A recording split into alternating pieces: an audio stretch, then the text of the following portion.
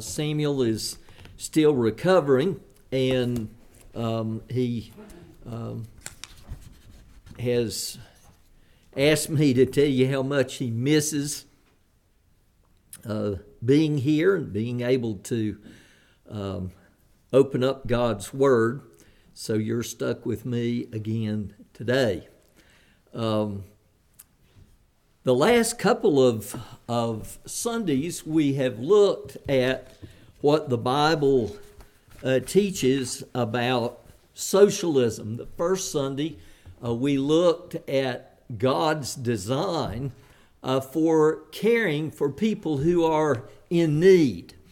And we need to be very careful that when we're talking with people about how a society ought to be ordered and how people ought to be cared for who are in need, we don't want to ever come across that people ought not be cared for.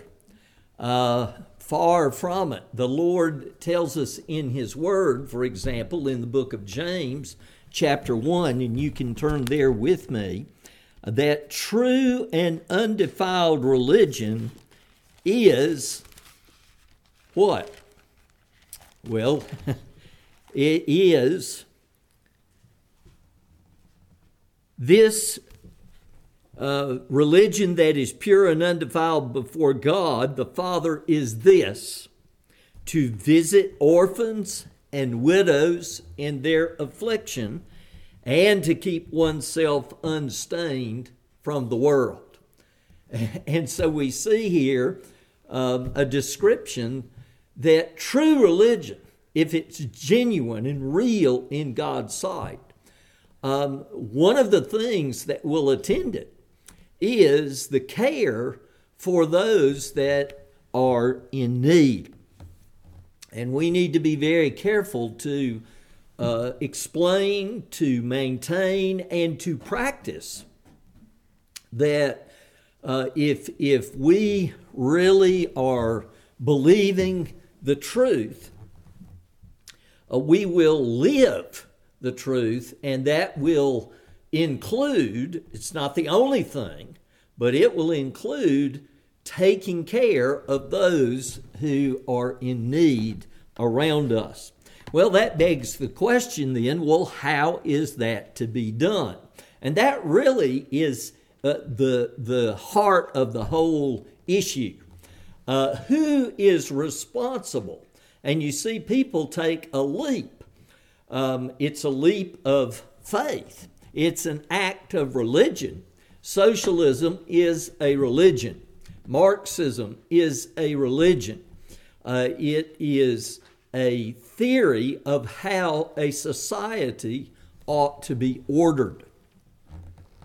And so the question is not whether people in need ought to be cared for. The question is who ought to be caring for those who are in need. And we looked at a number of passages of Scripture. 1 Timothy chapter 5.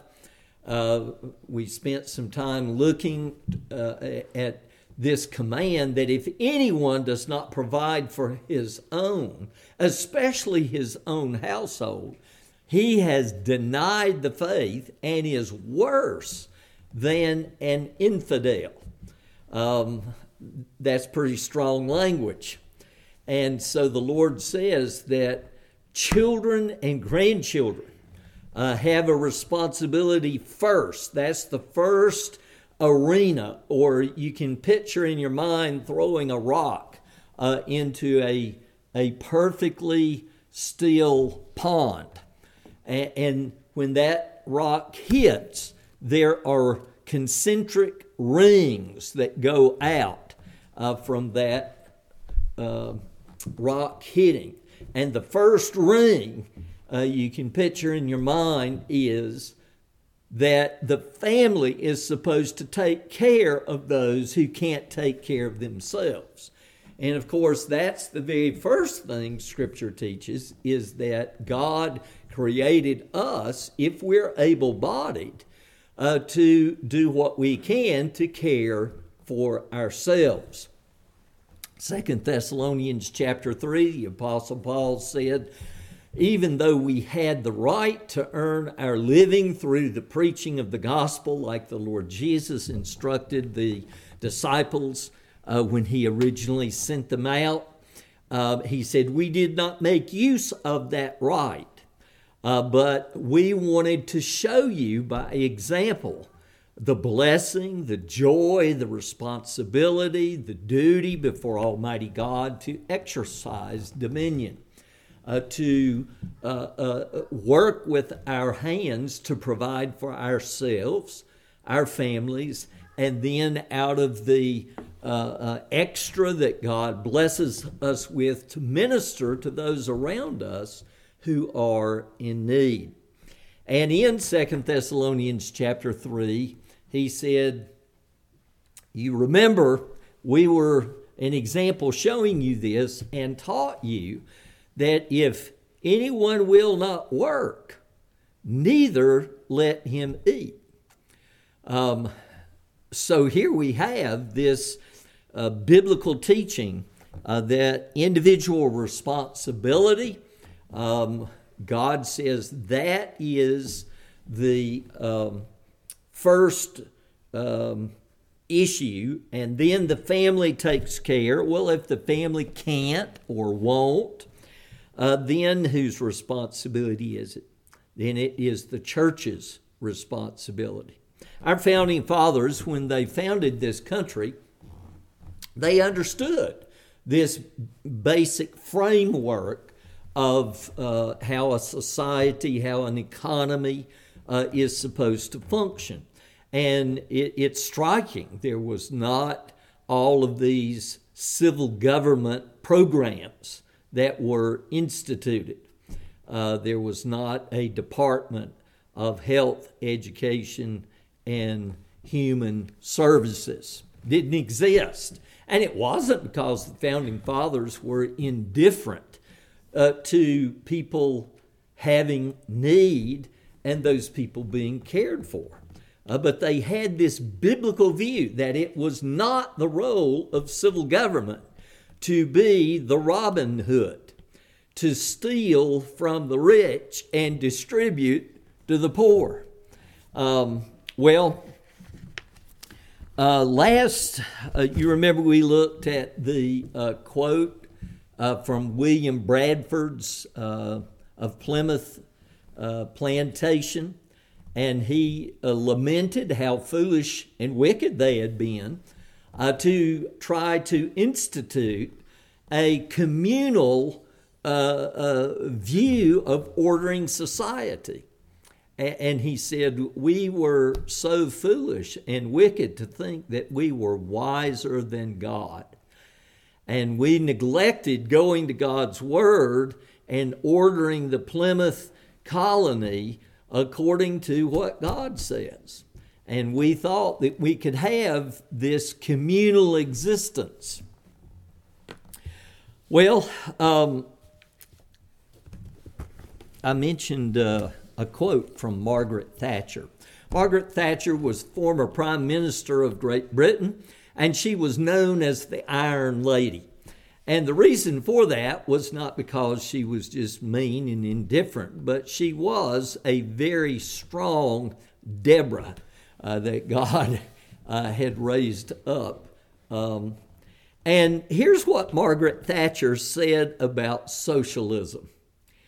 She said, quote, "The problem with socialism is that you eventually run out of other people's money." That is a very insightful quote. How does socialism work? Well, it is this idea that the state, the civil government, is the ultimate owner of everything and the one that is responsible for distributing or redistributing goods. And last Lord's Day morning, we looked at why socialism is sinful. And you remember those points. I'm not going to go over them in detail, but just simply to state them again. Psalm 24, the earth is the Lord's and everything in it belongs not to the civil government, but to God Almighty. Secondly, that God is the one who has entrusted personal property to individual people. Thirdly, that because of man's fallen nature, it is foolish to think that man, apart from God and His saving presence, we can fix the ills of this world. We need to begin with the heart of the matter, which is the heart being reconciled to the living God. And you remember we said that no economic system, including what is referred to as capitalism, can work apart from God's saving presence. Capitalism devoid from the gospel of the Lord Jesus Christ ends up with people being trampled upon. But this idea of capitalism, we're going to talk a little bit more about it here in just a little bit. What we refer to as capitalism in our day and time really is really not capitalism. We are so far down the road of socialism in this country that there is really no free expression. If you are a business owner, there are so many rules and regulations that if you do not follow them, that the bureaucrats in all of these government agencies have imposed, it is mind-numbing. And you really come to realize who really owns your property. For example, this past December the 5th, we all paid our yearly rent. You think you own your property? Well, try not paying your yearly rent and see who ends up with your property. We are so far down the road of in practice, already being a socialistic society, it is scary. God tells us that He has ordained individual wealth. And then the fourth thing that we saw was God has appointed the means for gathering wealth and providing for sustenance. You remember the four basic legitimate ways to acquire wealth: work in a noble calling, gifts, Christian charity, thirdly, inheritance, and fourth, restitution from those found guilty by a civil court and ordered to pay to restore those we have personally harmed, or, in the case of Zacchaeus, upon his conversion, he voluntarily repaid those that he had personally stolen from. That is biblical restitution. And those are the four basic ways that God ordains for us to gain wealth. Fifthly, God tells us what the civil government is supposed to do. And that's where we'll begin today. We want to look at some passages of Scripture that are wrongly appealed to, that on first glance might look like they are supporting the civil government owning everything or being in charge of property. Now, the reason I want to spend some time looking at this is the evangelical church in our day and time is going down the wrong road. We have supposed evangelical pastors who are embracing the diversity, equity, and inclusion, woke agenda. And it really is a false gospel. It is a false atonement. It is denying what the Bible says about how we ought to interact with one another. Over in Genesis chapter 47, we have the account of Joseph. And at the end of the events that unfolded, who owns all of the property and all of the people in Egypt, with the exception of God's people? God's people in the life of Joseph, they're the only people who remain free. But all of the rest of the land of Egypt are enslaved. And it is fascinating to me that evangelical pastors would appeal to a passage like this to say, here's a passage that teaches that socialism is good, that the civil government ought to view itself as the owner and the one in charge of distributing all goods. But I've heard it, and so let's look at it and just see how absurd that argument is. In Genesis 47, verse 13, now there was no food in all the land, for the famine was very severe. And you remember God had revealed to Pharaoh in these dreams that there were going to be 7 years of plenty, followed by 7 years of famine.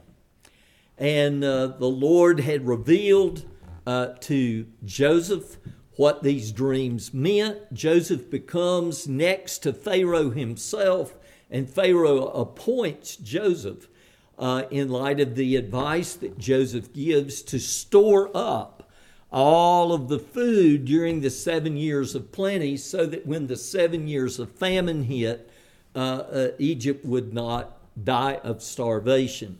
And it also became the very means by which God kept his people from dying. And Jacob and all of his sons and all of their little ones, their families, end up coming down to Egypt and being settled in the land of Goshen, where Joseph provided for them. They were not enslaved until a Pharaoh arose who knew not Joseph. After Joseph died, the Pharaoh who was in charge died, and a new administration comes into power that didn't know Joseph. And they just disregarded how God had spared the very existence of Egypt through the ministry of this man. And Pharaoh wickedly enslaved the people. But at this time, this was God's gracious provision. But notice that the same person who provided for the care of God's people in this amazing way also was used by God to bring judgment on the people who worshiped false gods. And it's fascinating that Joseph is a shadow of the Lord Jesus. Joseph was betrayed by his brothers. They threatened to kill him. He is mistreated horribly, just like the Lord Jesus was betrayed by his own people. He was not just threatened with death, but he was put to death. But it was through that event of wicked persecution that deliverance comes. And that's a fascinating thing to think about, that through the death of our Lord Jesus, we have redemption. And of course, death could not hold him. He has been exalted. And the Lord Jesus is saving his people and bringing judgment upon those who do not obey the gospel, which will culminate on the great day when Jesus comes again.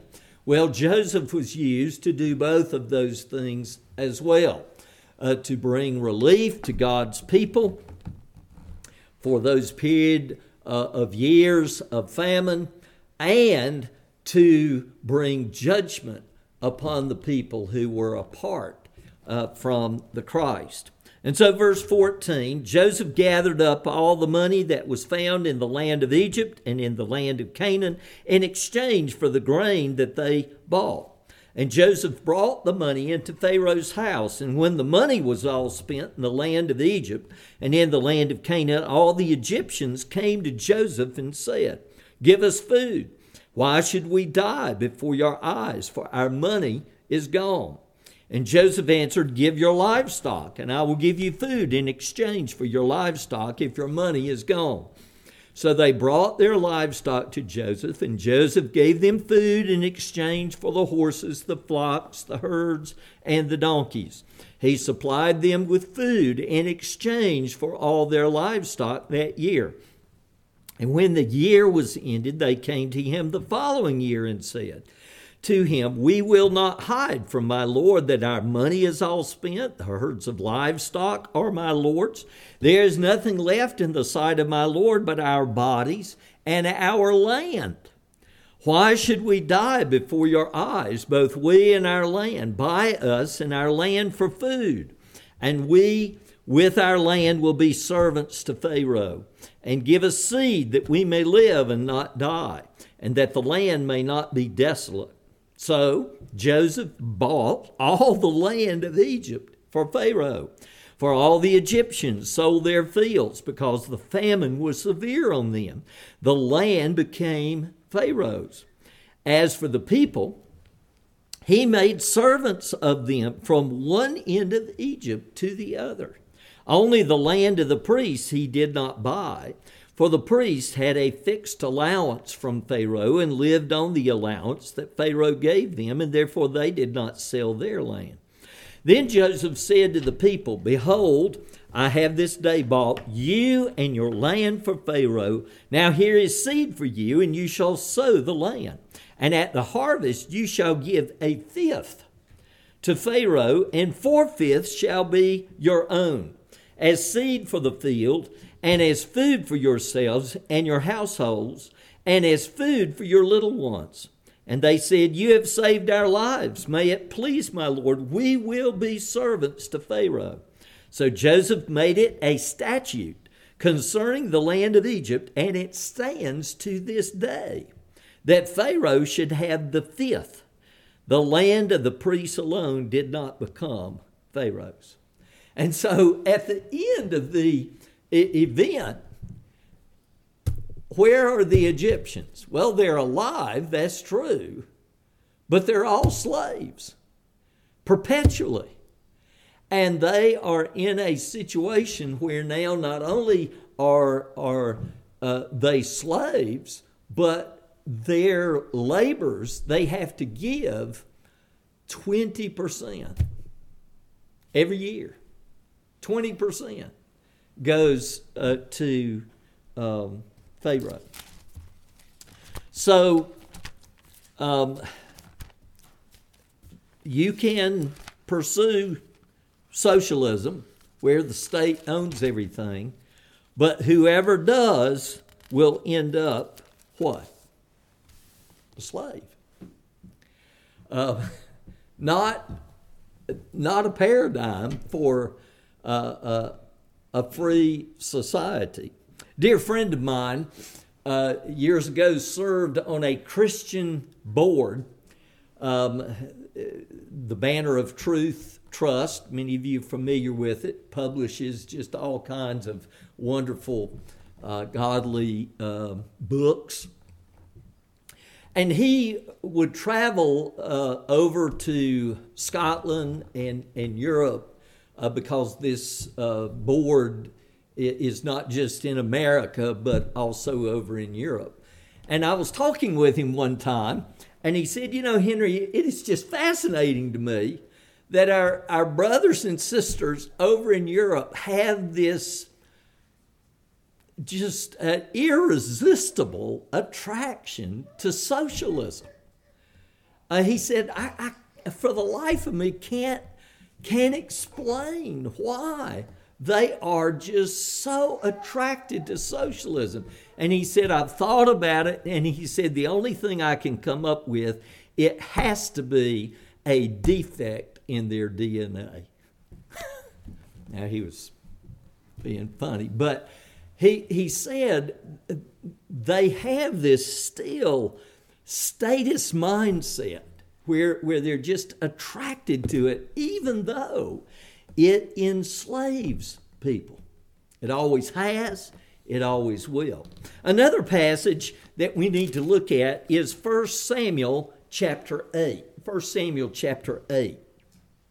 So Genesis 47 is no positive paradigm for how the civil government ought to be viewed and function, because it ends up with people who look to the king as their savior. They end up in slavery.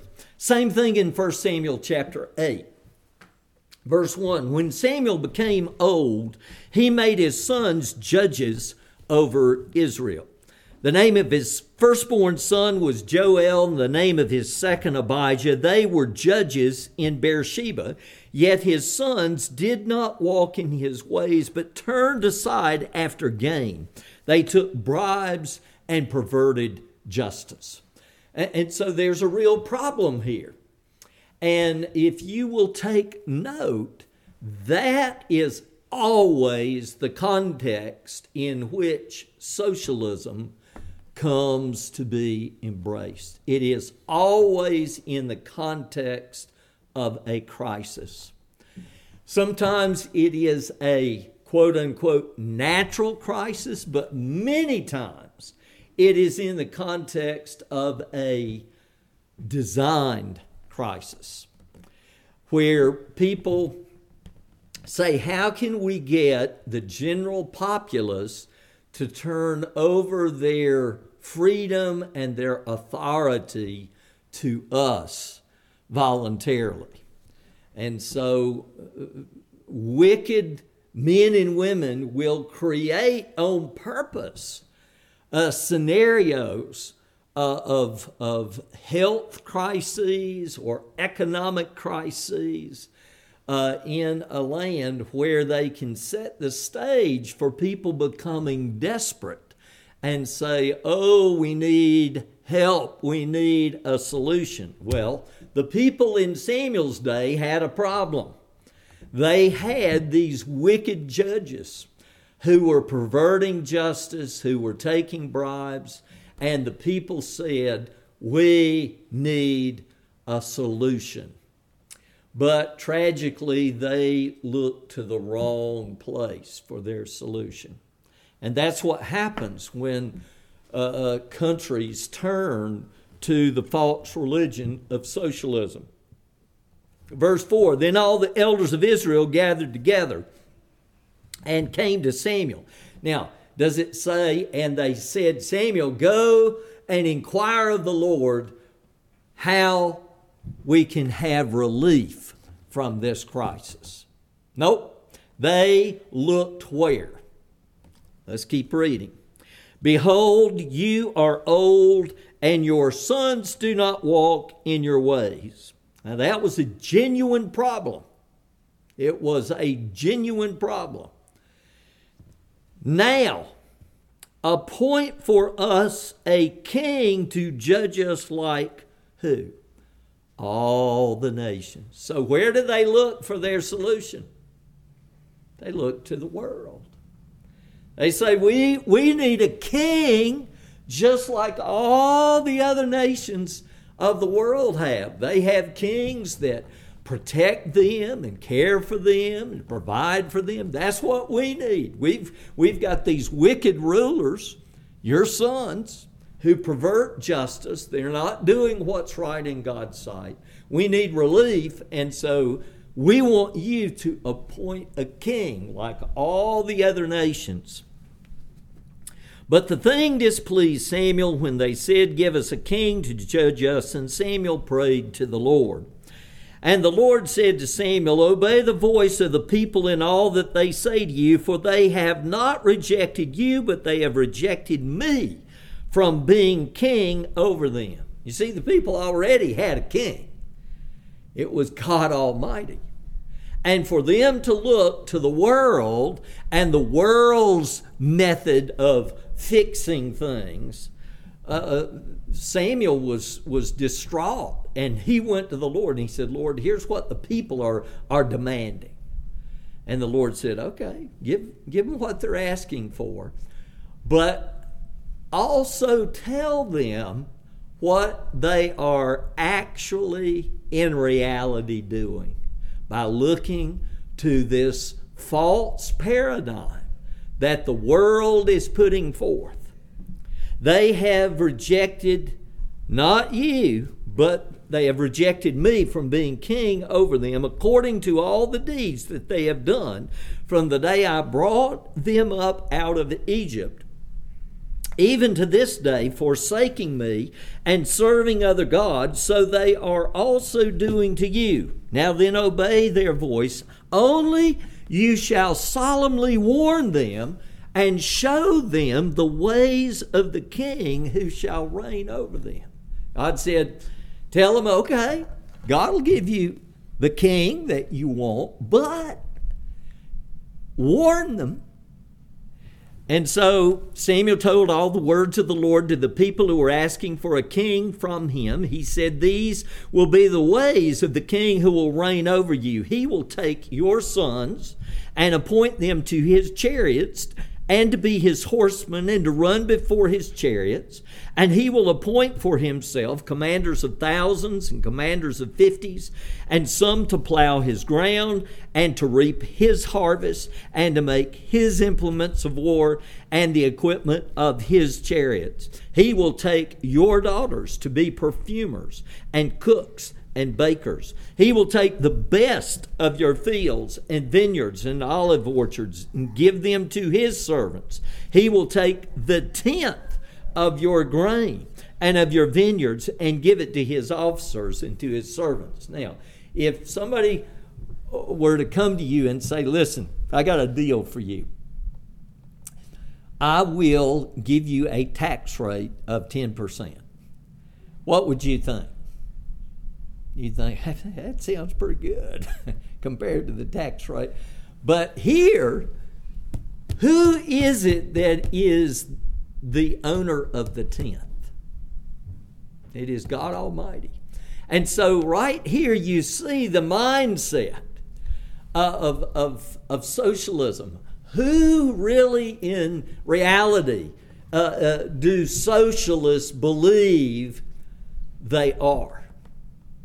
And they really, in their heart of hearts, view themselves, they may not call themselves God, but that's really what they have done. They have denied the God of the Bible and have placed themselves as the ultimate owner of everything in a society and the ultimate wise one who knows best how to allocate resources, rather than God Almighty being the one. And that's what God is warning his people in Samuel's day, and it's true to our day.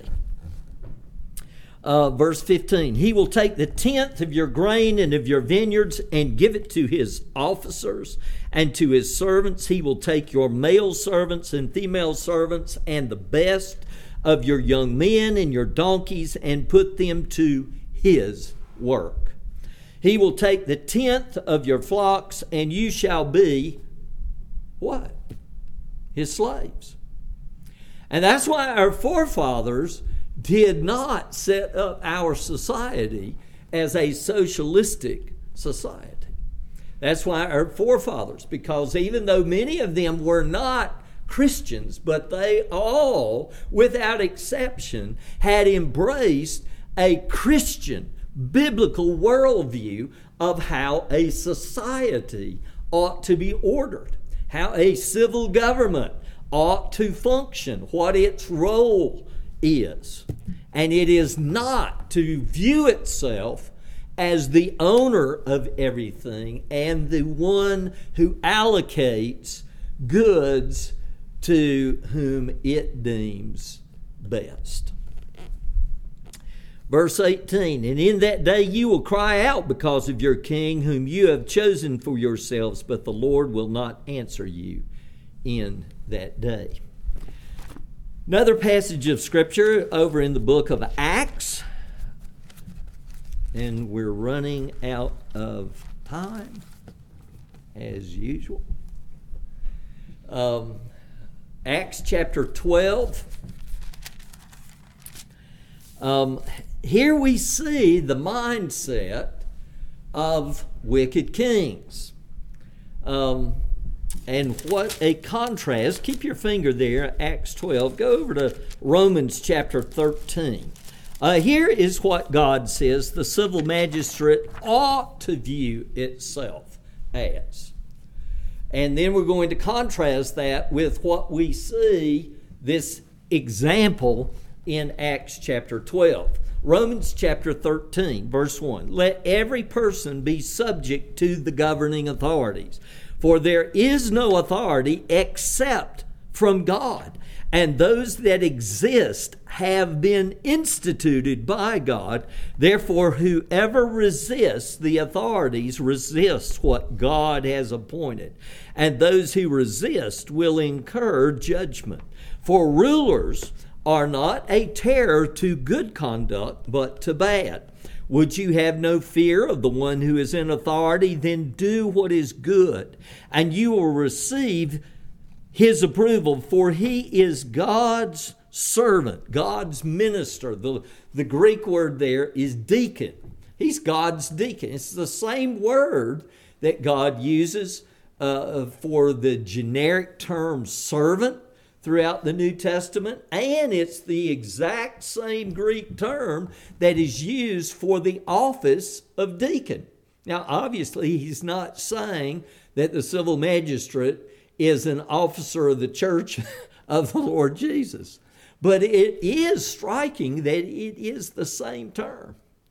He is one of God's officers, not in the church, because the Bible teaches the separation of church and state as different institutions. They have different functions, different responsibilities, but both of these institutions ought to view themselves, and they are in actuality under the authority of God Almighty. Not just the church, but also the state. And this passage declares to us that the civil magistrate, whether they acknowledge it or not, have been placed there by God Almighty, and they ought to view themselves as God's servant. And what is the main job of the civil magistrate? It is to execute temporal justice. It is not to view itself as the owner of everything and the distributor and arbiter of goods and services. One of the horrors that took place in the old Soviet Union and is taking place in communist China and North Korea and Cuba and Venezuela, even as we speak, is the civil government in a socialist, communist, Marxist society. They are the ones who view themselves as the owner of everything and in charge over everything, including what you will do in terms of work. They are the ones that decide who's going to be a ditch digger, who's going to be a farmer, who's going to be a garbage collector, who's going to be a lawyer, who's going to be a nurse. It is the civil government in a socialistic society that ends up viewing itself and practicing this total control, total tyranny over the people. But that is not the job that God has appointed. Now turn with me to Acts chapter 12 in closing. I can't believe we're out of time. And if we have opportunity the next time that we look at this, we'll try to look at Acts chapters 2 and 4 and 5. Okay? We won't have time to look at that today, but that'll be what we look at next time. We'll close today by looking at Acts chapter 12. And here we see a civil magistrate who has lost sight of what his proper role is. And I want you to notice that as this civil magistrate views himself as God, he is a source not of terror to those who do evil, but he is a source of terror to those who are doing good. Exactly the opposite. And that's what socialism always produces. That's why God's people must stand against this movement in our day and time, to view the civil magistrate as the solution to the problems that we face in our society. Economically, socially, Acts 12, verse 1, about that time Herod the king laid violent hands on some who belonged to the church. And historically, without exception, those countries who embrace socialism end up doing this very thing, because they understand when all comes down to the bottom line is anybody, and especially Christians, confess Jesus is Lord, not Caesar. And they will not tolerate competition. Well, down in verse 20, now Herod was angry with the people of Tyre and Sidon, and they came to him with one accord, having persuaded Blastus, the king's chamberlain. They asked for peace because their country depended on the king's country for food. Here we have this top-down control, this view that we're in charge, we own everything. And so on verse 21, on an appointed day, Herod put on his royal robes, took his seat upon the throne, and delivered an oration to them. And the people were shouting, "The voice of a God and not of a man." Socialism basically views the state as God, as Messiah walking on the earth. And that is why it is a blasphemous false religion. Because it is not the Savior. It is not God. And this passage reminds us God is not pleased with individuals or groups of individuals that pretend they are Him. Look, the voice of a God, not of a man. Immediately an angel of the Lord struck him down because he did not give God the glory, and he was eaten by worms and breathed his last. And so tyrants, they are doomed. Now, between the time that they are claiming to be God and acting like they own everything and the time that God brings them down, they can do a lot of damage temporally in time. And those who are under their tyrannical rules can suffer grievously. God alone is the owner of everything. And He has assigned duties to the civil magistrate, and it is not to view itself and act as if it were the owner of everything and the one who has the wisdom to redistribute wealth. Praise God for His word. May the Lord write it upon our hearts. And I hope these passages will be helpful as you talk with friends and family and neighbors, because this false religion of socialism is growing and spreading like a cancer in our day. May God deliver us. Let's pray. Father, how we thank you for your word. Your word is sweet and precious. Oh Lord, we did not have time this morning to look at the book of Acts, chapter 2 and 4 and 5. Lord, we see in those passages that the giving of goods that was just so prevalent in the early days of the New Testament church was not to form a commune, but it was a voluntary sharing of personal property.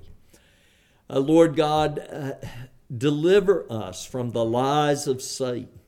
We pray for our children and grandchildren that they would not be caught in this false movement in our day and time to view the civil government as the Messiah.